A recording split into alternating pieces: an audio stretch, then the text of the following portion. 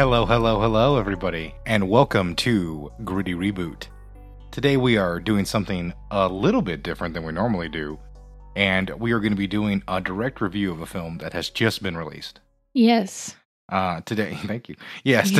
Yes. Today we are going to be discussing Halloween Ends. It's been 4 years since Michael Myers vanished without a trace. Hello?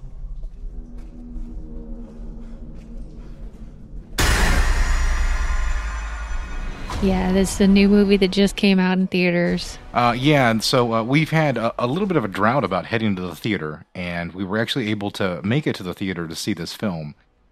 And, well, We went out of our way to choose this film over Smile, which got better reviews because we're horror fans, because we're big Halloween fans. Yeah, we are big Halloween fans. We watch Halloween every year, and have for a number of years.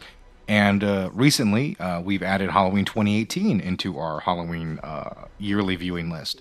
So we catch that film usually every Halloween as well. We like to do it as a double feature. And before we continue, spoiler alert for everybody out there. Yeah, this is the absolute spoiler alert. If you are listening right now and you have not seen Halloween Ends and you'd like to know how everything goes without any spoilers, we're going to discuss every single aspect of the film. So we will not leave a single spoiler for you at all. You will be absolutely ruined on this film. Yeah. So with that being said, anybody who wants to watch it for the first time and be surprised, take off now. But we assume since you're still listening, we are going to dive right into the movie. So first of all, as always, this is directed by David Gordon Green and stars, obviously, Jamie Lee Curtis as Laurie Strode. We have Will Patton in this film as well, reprising his role from the previous film. Andy Matichik as Allison. Rowan Campbell is the latest member of the cast. He plays Corey. We have Kyle Richards as Lindsay. And, of course, James Jade Courtney is playing the Shape in this movie. He'll be actually taking over the role from Nick Castle, who played it in the previous movies. Gotcha. So, what we have here is a movie that didn't necessarily need to really exist. And the reason I want to mention that straight off is because as we watch Halloween 2018 every year, it is a damn near perfect opportunity to end the franchise. Yeah. It really is. It is, I think, in my opinion, just the perfect spot to really end it.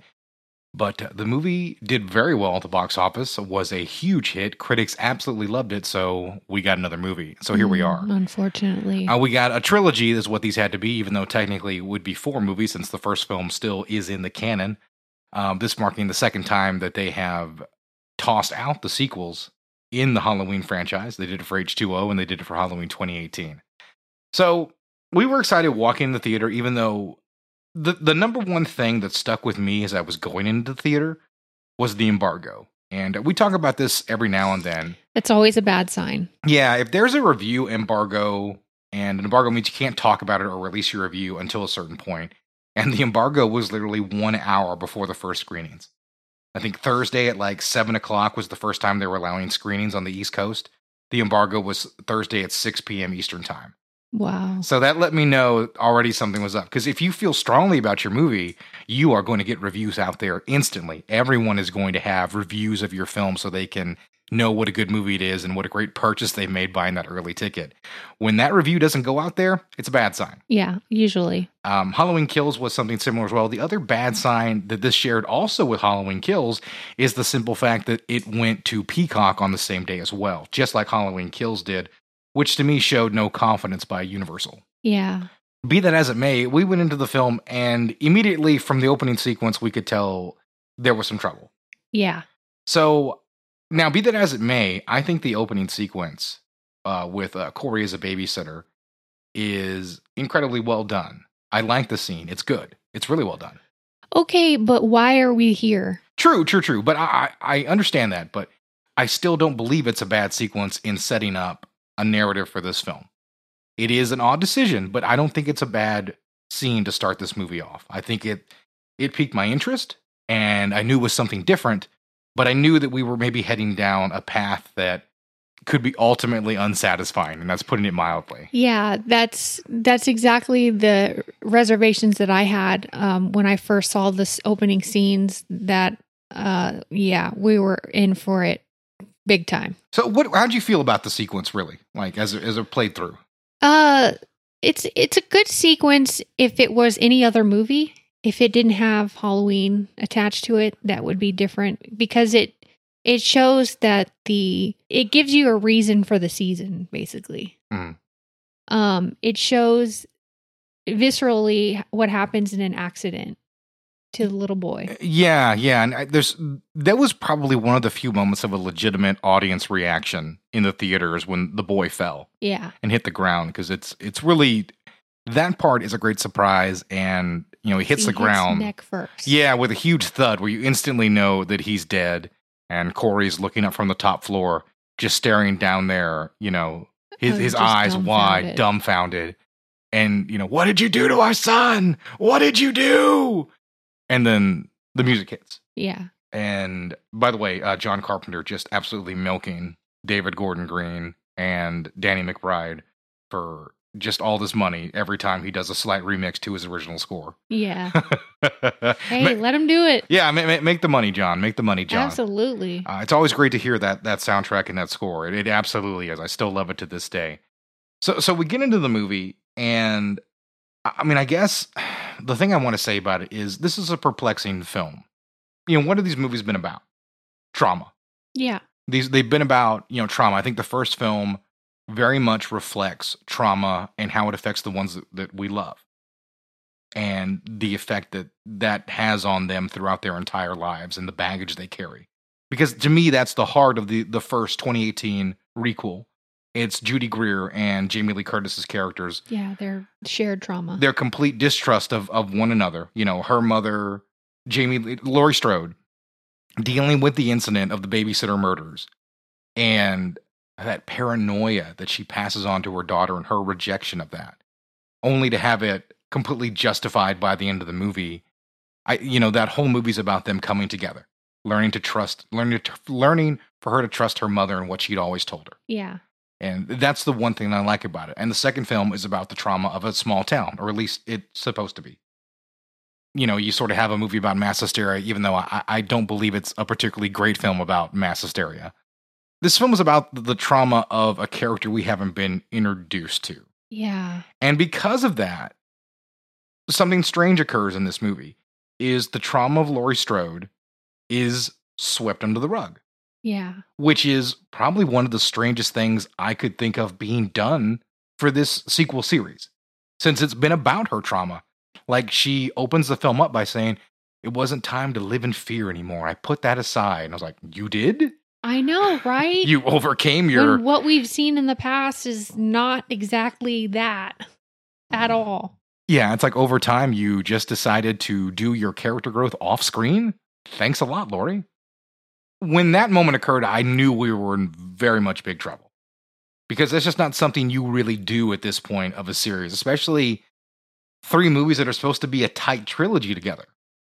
And that's not what this was. We have 2 films that went back to back, and then a third movie that they clearly had to struggle to figure out how the heck they were going to make an ending to this series. And that's certainly what it feels like, that they didn't have a great idea on what they wanted to do for this final film, because all those great ideas ended up in Halloween 2018, at least in my opinion, for that ending sequence. Yeah, he should have burned up in that fire. Yeah, there was no other great way to do it. And I think, like, as much as I did like the way the intro was effective yet misguided, when the film begins, actually, and we're talking to Laurie and we're sort of updated on what's happened in this 4 or 3 year time jump, it's not really that important.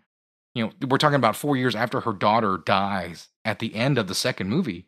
We're waiting to see what that reaction is going to be from our hero after that. And we don't get that moment. No. She doesn't really react to it. Like, yes, it takes a toll on her, but we never see it. We don't know how it really affects her. It's like 10 years have passed. Yeah. I mean, honestly, it barely weighs on her daughter. Exactly. Yeah, which is even more strange, to be honest, since, I mean, she has a much larger role in this one. And I guess I don't really understand why she does at the end of the day.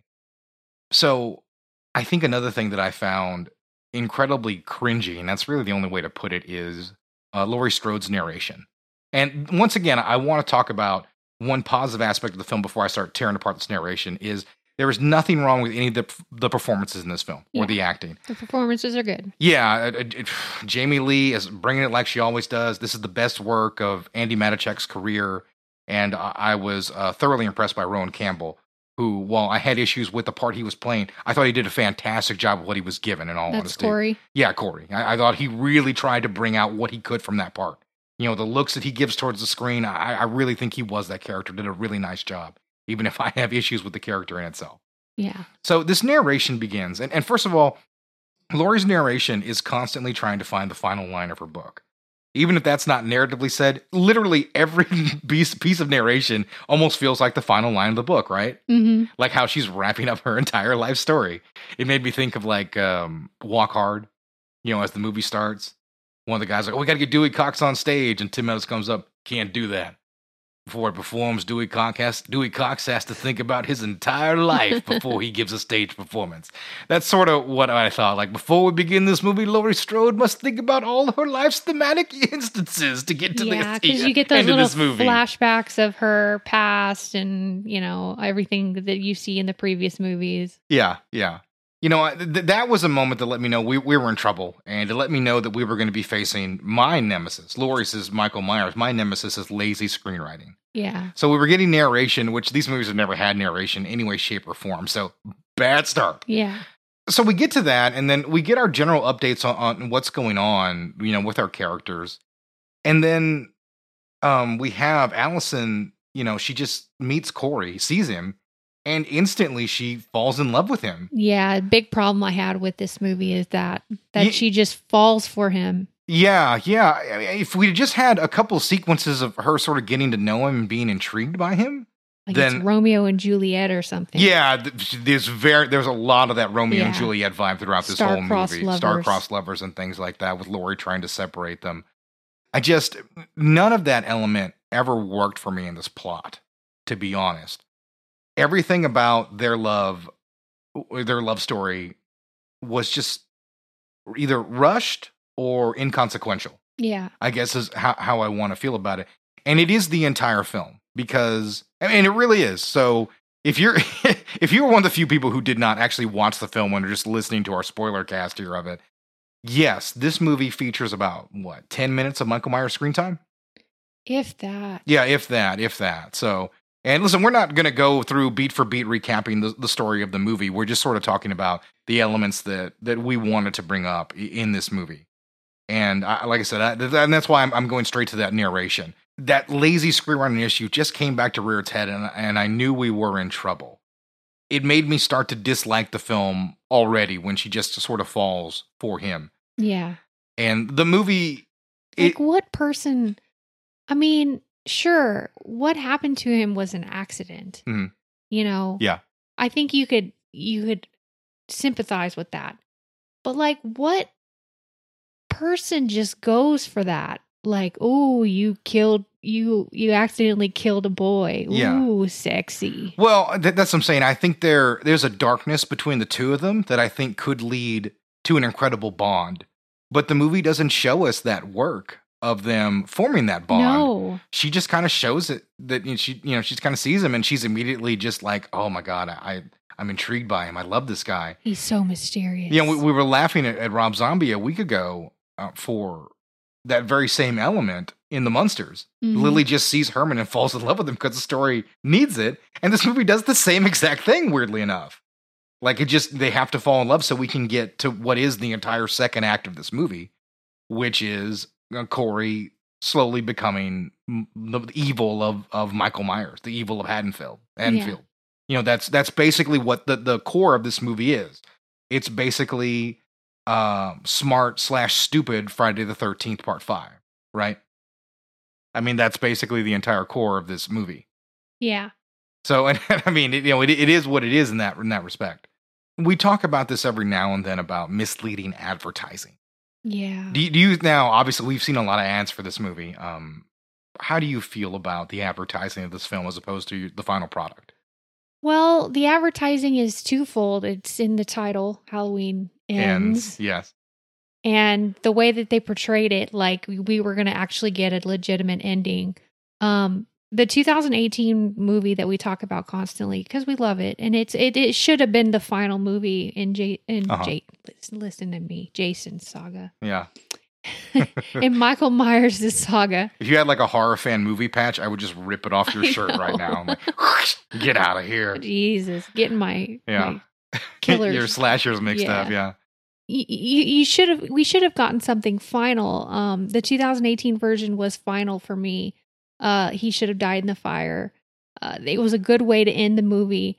And so I think I would have accepted something different if it was done better. If we didn't have this whole new storyline of this Corey character, I think we could have had some finalization to this story. But we have this weird, I mean, I don't even know what to say about it. It's why? Yeah, the movie is Halloween Ends. You know, this isn't some attempt at another reboot or requel or taking it a different direction. You know, a movie with this title, as a fan, you would certainly expect the core elements to be Laurie Strode preparing for that final confrontation with Michael Myers. Yeah, she's going to get revenge for her daughter. Yeah. And all the things that Michael Myers has done to her and her family. Yeah, if you believe this movie is a tight trilogy, that is the next logical step in the story, is her basically fighting Michael Myers to get revenge for her daughter, who was killed in the end of the last movie. And we don't really get that at all. And I could have even accepted Laurie Strode and her granddaughter even teaming up somehow. Yeah. And taking him out. But you don't get any of that. No. You really don't. And I think I definitely could have been, I could have been down for that idea that you just had, like the two of them sort of teaming up for that, instead of what we get as like a Romeo and Juliet narrative, which is incredibly perplexing because I think it's not incredibly well done is the problem. The love story is forced. They actually do have a little bit of chemistry, which is another shame of it. They actually, as I said, the acting is not the problem. They do have the chemistry to make a storyline like this work.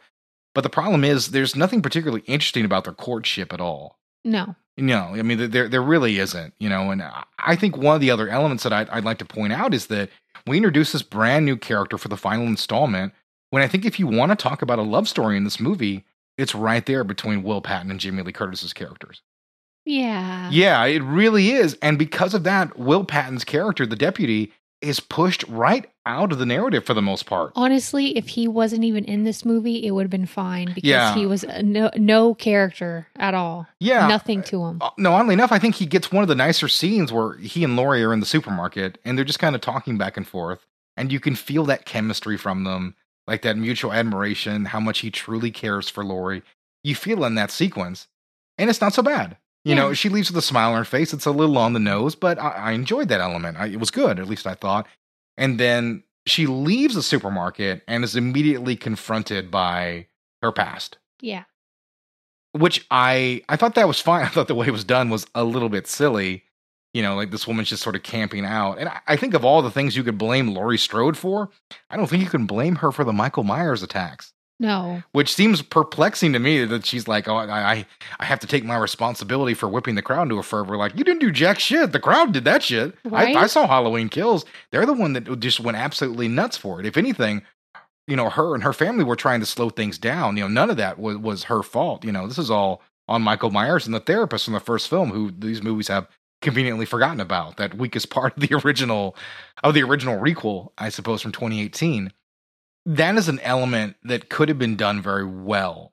Her and the deputy growing closer together, and this movie throws it out for a younger storyline, a younger love storyline, which doesn't really work. And as I said, it's a lot like Friday the 13th Part 5, where Tommy Jarvis slowly becomes Jason, or that's what it's leading to. This movie doesn't, oddly enough, has about the same subtlety as Friday the 13th Part 5. Yeah. But it's a movie you really can compare it to because it's a similar idea. Yet someone who has, seen the darkness is now dealing with it. Like, where there's a scene early on where we have Corey. He has been jumped by high school bullies. Now, why these high school bullies are bullying a 21-year-old? A 21-year-old. He could be a little bit older than that. But the point is, they say he's 21 in the beginning of the movie. So he'd be. We don't have right. He'd be 25 or 24. There's a time jump. How long? Yeah, because he went to prison, I suppose. So yeah, he'd be 24 or 25 getting bullied by these 16-year-olds.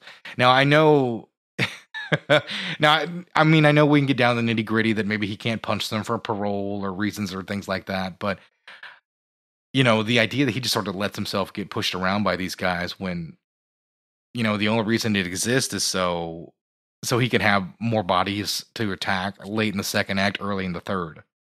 Because we don't see a kill until 40 minutes in? Yeah. And that's a little bit after we see Michael Myers for the first time. Yeah. Corey is thrown away by these bullies. They beat him up and throw him over a bridge, and he's okay. And Michael Myers finds him and drags him into a sewer for some reason. And when he gets up to leave, Michael Myers chokes him. And he locks eyes with him. And in that moment, the evil is past. We even have like a shot where you see the reflection of the mask on his eyes. And that sort of kicks off our narrative, because right after that, we immediately get that shot that is a callback to the first film, where Laurie walks to the window, looks out, and sees Corey standing there the same way she saw Michael all those years ago. Yeah.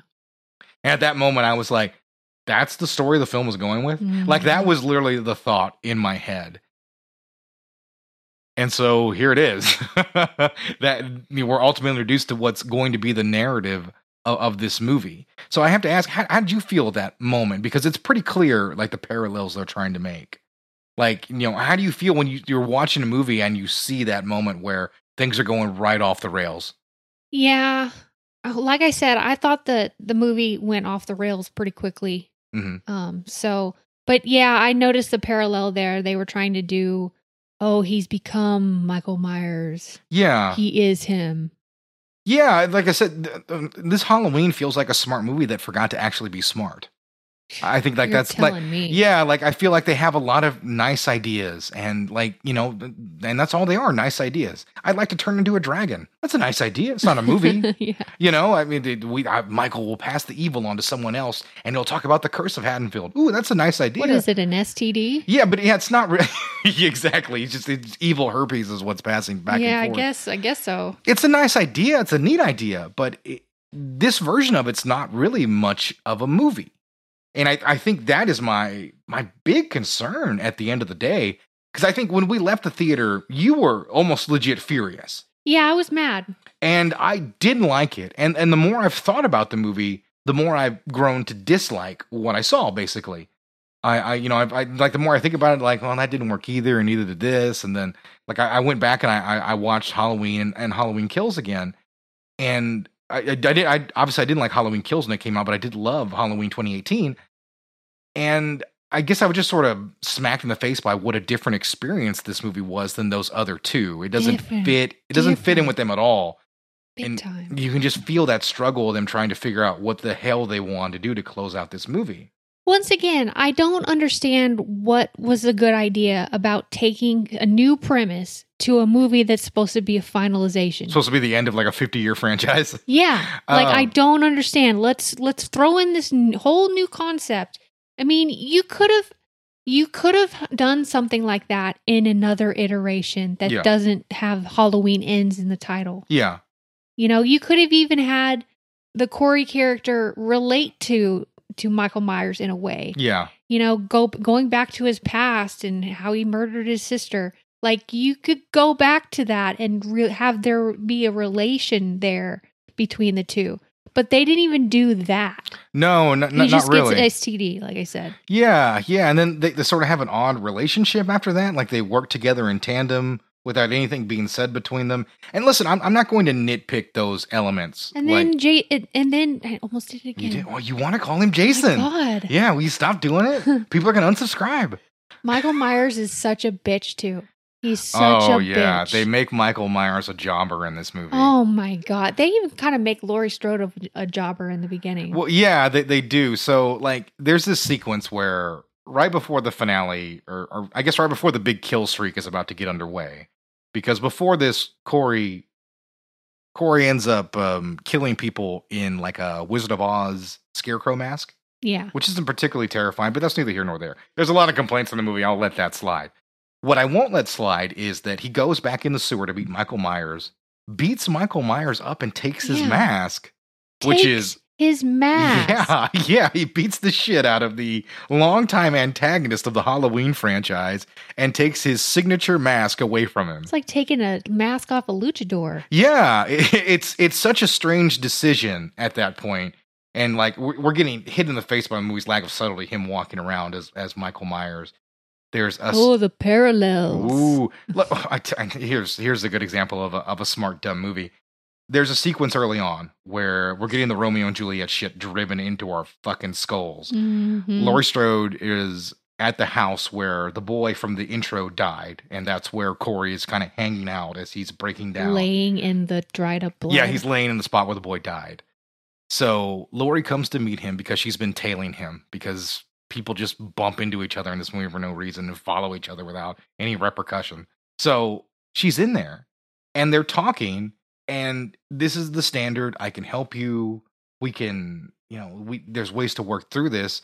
And like the shot is him with like the dark door behind him, engulfing him. And when they shoot Laurie, her coverage is darkness on like one side of her shoulder and then a bright overexposed window on the other to let us know like the duality of the situation here. And I remember smiling. I was like, that's a little on the nose. I didn't even notice that. Yeah, I was like, that's a little on the nose, guys. I had already lost interest at this point. Well, I'm always trying to look for something to clamp on, which I was, because listen, Dan McBride's a good writer, very smart guy, hell of a comedian. David Gordon Green's a fantastic director. But that doesn't necessarily mean they can't all come together and make a bad movie. Yeah. I mean, it's true. I mean, Spielberg's great, but 1941 is still a piece of shit. It doesn't matter that you can be a great filmmaker. You can still deliver garbage. So I was just drinking everything in this movie as things are going off the rails and looking at this lack of subtlety and thinking to myself, like, what went wrong in this sequel trilogy? Lots went wrong. Yeah, they needed that money, and they were unable to put it down when it needed to be put down. Yeah. Yeah, and because of it, yeah, you've seen this creative decision which didn't really work. And listen, as a slasher fan, one of the other things I wanted to bring up were the kills. Like what did you think of the kills? I liked I actually liked the kill of the DJ? Radio DJ. Yeah, I liked him being smashed in the head. That's a Michael Myers move, to smash him over and over repeatedly until his face is like unrecognizable, and then he cuts off his tongue. Yeah, that's the most satisfying kill in the movie, and I want to mention that because this movie has a complete lack of satisfying kills. Yeah, they're kind of boring. Yeah, we have there's an asshole doctor who's fucking his assistant, and they ended up getting murdered. The assistant ends up sort of being an antagonist to Allison a little bit. So I guess she gets what's coming to her. That's the sequence where they reveal that Michael and Corey are working together, I suppose, in tandem. But it's not a great, it's not a very suspenseful sequence. Yeah. Is my big issue. It's just not. And I think it's the same thing when the bullies get killed. I don't think it's it's not a very suspenseful sequence because of how predictable it is. Yeah. I think the only thing that's not really predictable is the owner of the junkyard getting shot in the head. Yeah. His stepdad. That's and by the way, the stepdad, one of the few nice, good characters in the movie who doesn't get the screen time and just gets unceremoniously shot in the head. But the bullies getting killed, once again, there's no real tension there. It's okay, I suppose. But none of the kills are particularly innovative or great. One's off screen. A girl gets her head stomped in. The homeless guy gets stabbed in the stomach and then bleeds out. Nobody ever comes to search. Nobody looks over the bridge and sees a dead guy there. Maybe Michael did something with him, but who cares, right? So, we don't get anything from that. It's just one of those other strange sequences, just in this movie. Almost killing time. That's a weird vibe this movie has. Like they're just sort of killing time for a movie that's almost 2 hours. Yeah. I'd have to agree with you that the radio DJ kill is the best in the movie. Yeah. Especially with the tongue on the record. Yeah, that was playing. Yeah, that was a nice touch. That's a good horror movie kill. This movie should have been filled with crazy kills. Yeah. Especially since there's a lot of that in Halloween Kills and a lot of that in the original movie. Yeah. You don't have a sequence that matches 2018's Michael getting the mask back on and walking through Haddonfield and just a rain of destruction, or even like the opening sequence of Halloween Kills where he kills all the firemen. Yeah. You know, you don't have a really particularly great scene like that in this movie. And listen, like, I could totally be down with a subversive, completely different take on this series if they did it well and they had the balls to go through with it. Yeah, that's what I'm saying. Like there could have been a lot more things they could have explored as a finality to Michael Myers, but they did none of that. They in fact initiated new things. Yeah. When it didn't need that. Yeah, and listen, I don't have as much of an issue with new things. My issue is that they don't work. Because here's my issue with the filmmakers here, and my biggest problem with the film. This is it right here. Chicken shit filmmaking. You heard me right. Chicken shit filmmaking. Because you have this new direction, right? Clearly, we're doing something a little different. Yeah.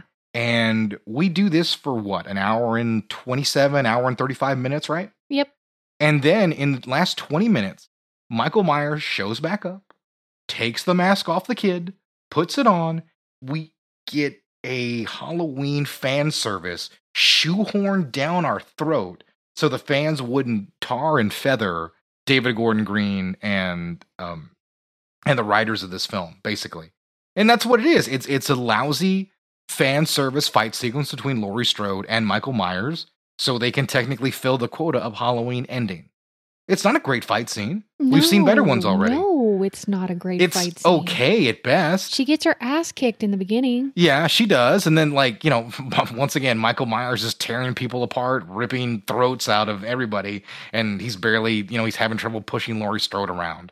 He's been shot and, you know, stabbed. Yeah. And all manner of things happen to him. So he's a tough son of a bitch.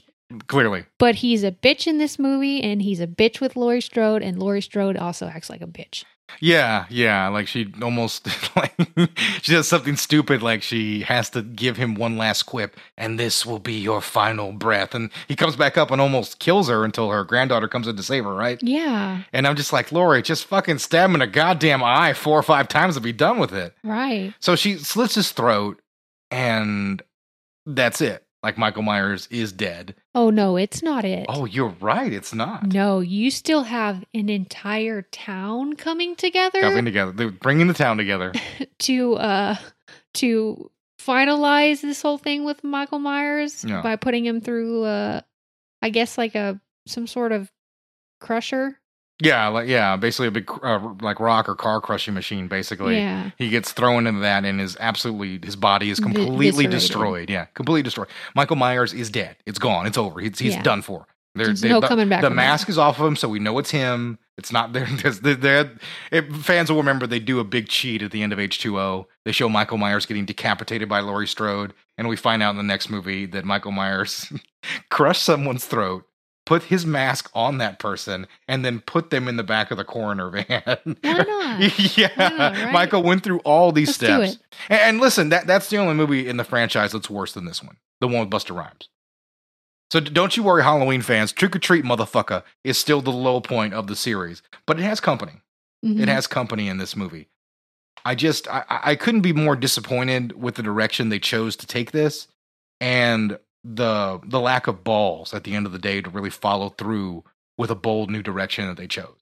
I mean, I'm upset in 2 directions for not giving me what I wanted, and also if you're not going to give me what I wanted, not doing something cool and avant-garde enough for me to give a shit about it. Yeah. Because this is just a movie that I probably won't watch again unless I'm just going to do a complete rewatch of the series. I will never watch this piece of shit movie ever again. Yeah, I mean, there's other movies in the franchise I like that aren't very good that I will watch over this movie, like Halloween 6. I mean, The Curse of Michael Myers with Paul Rudd, I'll watch that movie any day. Even Part 5, which I don't really care for. You know, maybe not Halloween Resurrection. We saw the one with Busta Rhymes. We saw that not too long ago, and that one's better left in the late 90s, early O's. Yeah. You know, to know that this is the way this sequel series ended is incredibly disappointing. Okay, we've talked about all this stuff in this movie. Do you have any positive thing that you want to take away with it that's not the acting? Besides the acting and the cool kill with the DJ, let me think about this for a minute, because I just don't. I really hated this movie. Yeah. Man, I don't know. I just don't like this movie. Yeah, In the least. it's that kind of film, and I understand that this movie is going to have its fans, and I've read a few positive reviews already. And I mean, if you were able to, if all this stuff worked for you, then that's fantastic. That's great. I'm glad you got that enjoyment out of it. You know, we weren't able to find that in this movie, and we really, really disliked it. It was a waste of our time because, like we said initially, we don't get out very often because we have a 5-year-old. And to know that we wasted our night on this fucking movie. Yeah, we really did. We really did. When we could have seen Smile. We could have seen Smile. We could have seen Barbarian. We could have seen a number of different things. We could have done almost anything else. Other than seeing Amsterdam, I think we'd have been happy with almost any other film that was playing that anything night. else. Lyle Alligator might have been a more harrowing tale than what this ended up becoming. Yeah, it was just a waste of time. Yeah, it really was. And I mean, I guess that's what it is. Our review of the film was quite poor. We don't really give numerical scores out on the show, but if you were to, what would you give it? 3. Whew. 3, yeah. I give it a 2. Yeah, well, I think it's functional on a lot of levels, so I'd give it a 3, and there were some nice performances there. And it does give us a definitive end to the series, which I will say that. Yeah. They do kill Michael Myers, but pretty much everything else to that point's a real mess. And I think you could have a lot of fun with almost any other slasher that isn't this movie. You know, there's so many other good films you could watch besides this. So many other Halloween movies you could watch. Yeah, I mean, there's a whole series of movies you could enjoy, you know, beyond this one. I couldn't be more disappointed. Because one of the things I did want to bring up is, at the end of the day, like, talking about another Halloween film, Rob Zombie's Halloween 2 is about post-traumatic stress disorder. Mm-hmm. That's the whole point of the movie, is Laurie and her friend and the Brad Dourif as the sheriff moving on from the events of the first movie and trying to deal with that. And the movie takes a shit on, or I should say, the way they portray the Loomis character, who's portrayed by Malcolm McDowell in that film. The way the Loomis character is portrayed sort of takes a shit on the way this movie would portray post-traumatic stress.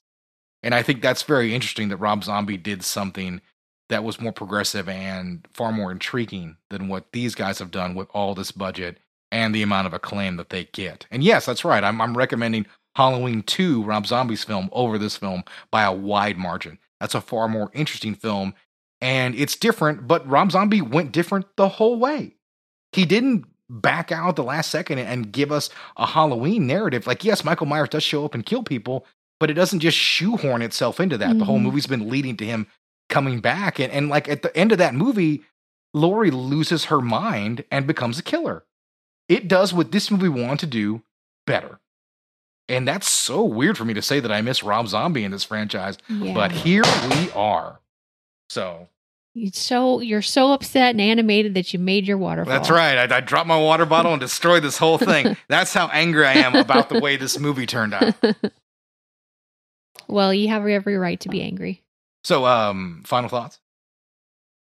Don't waste your money. Yeah, don't waste your money. Don't waste your time. Check anything else out. It's available on Peacock anyways. Go see it for free. Yeah. It's available on Peacock. I know a lot of people don't own Peacock because it sucks. But Peacock has some fantastic horror selections for the month, and they're offering $20 for the whole year right now. I know we just sounded like a Peacock ad, but that's really for the horror fans out there. There's some really cool stuff on there that I recommend checking out. Beyond Halloween Ends, obviously. But yeah, please, $20. It's $20 for a ticket at this point, so save yourself the cash, guys. Enjoy yourself any other way but this film. So if you really like this movie and you think we suck, please let us know that. Yeah. And let us know why you would really like this movie. Email us at grittyrebootcast@gmail.com or get in touch with us at grittyreboot at pretty much any social media platform. Instagram and TikTok are the best ones for that. Yeah. And let us know what you really felt about the movie. And don't worry, I know we usually do reboots every week, and we didn't do that this week. We just had to talk about Halloween. Yeah, because it was so bad. We'll be getting back to our regular format next week. We're doing Halloween, right? No, we're going to be doing a Rec this week. Oh. Yeah, we're going to be doing H2O and Halloween 2018 probably at the end of the month.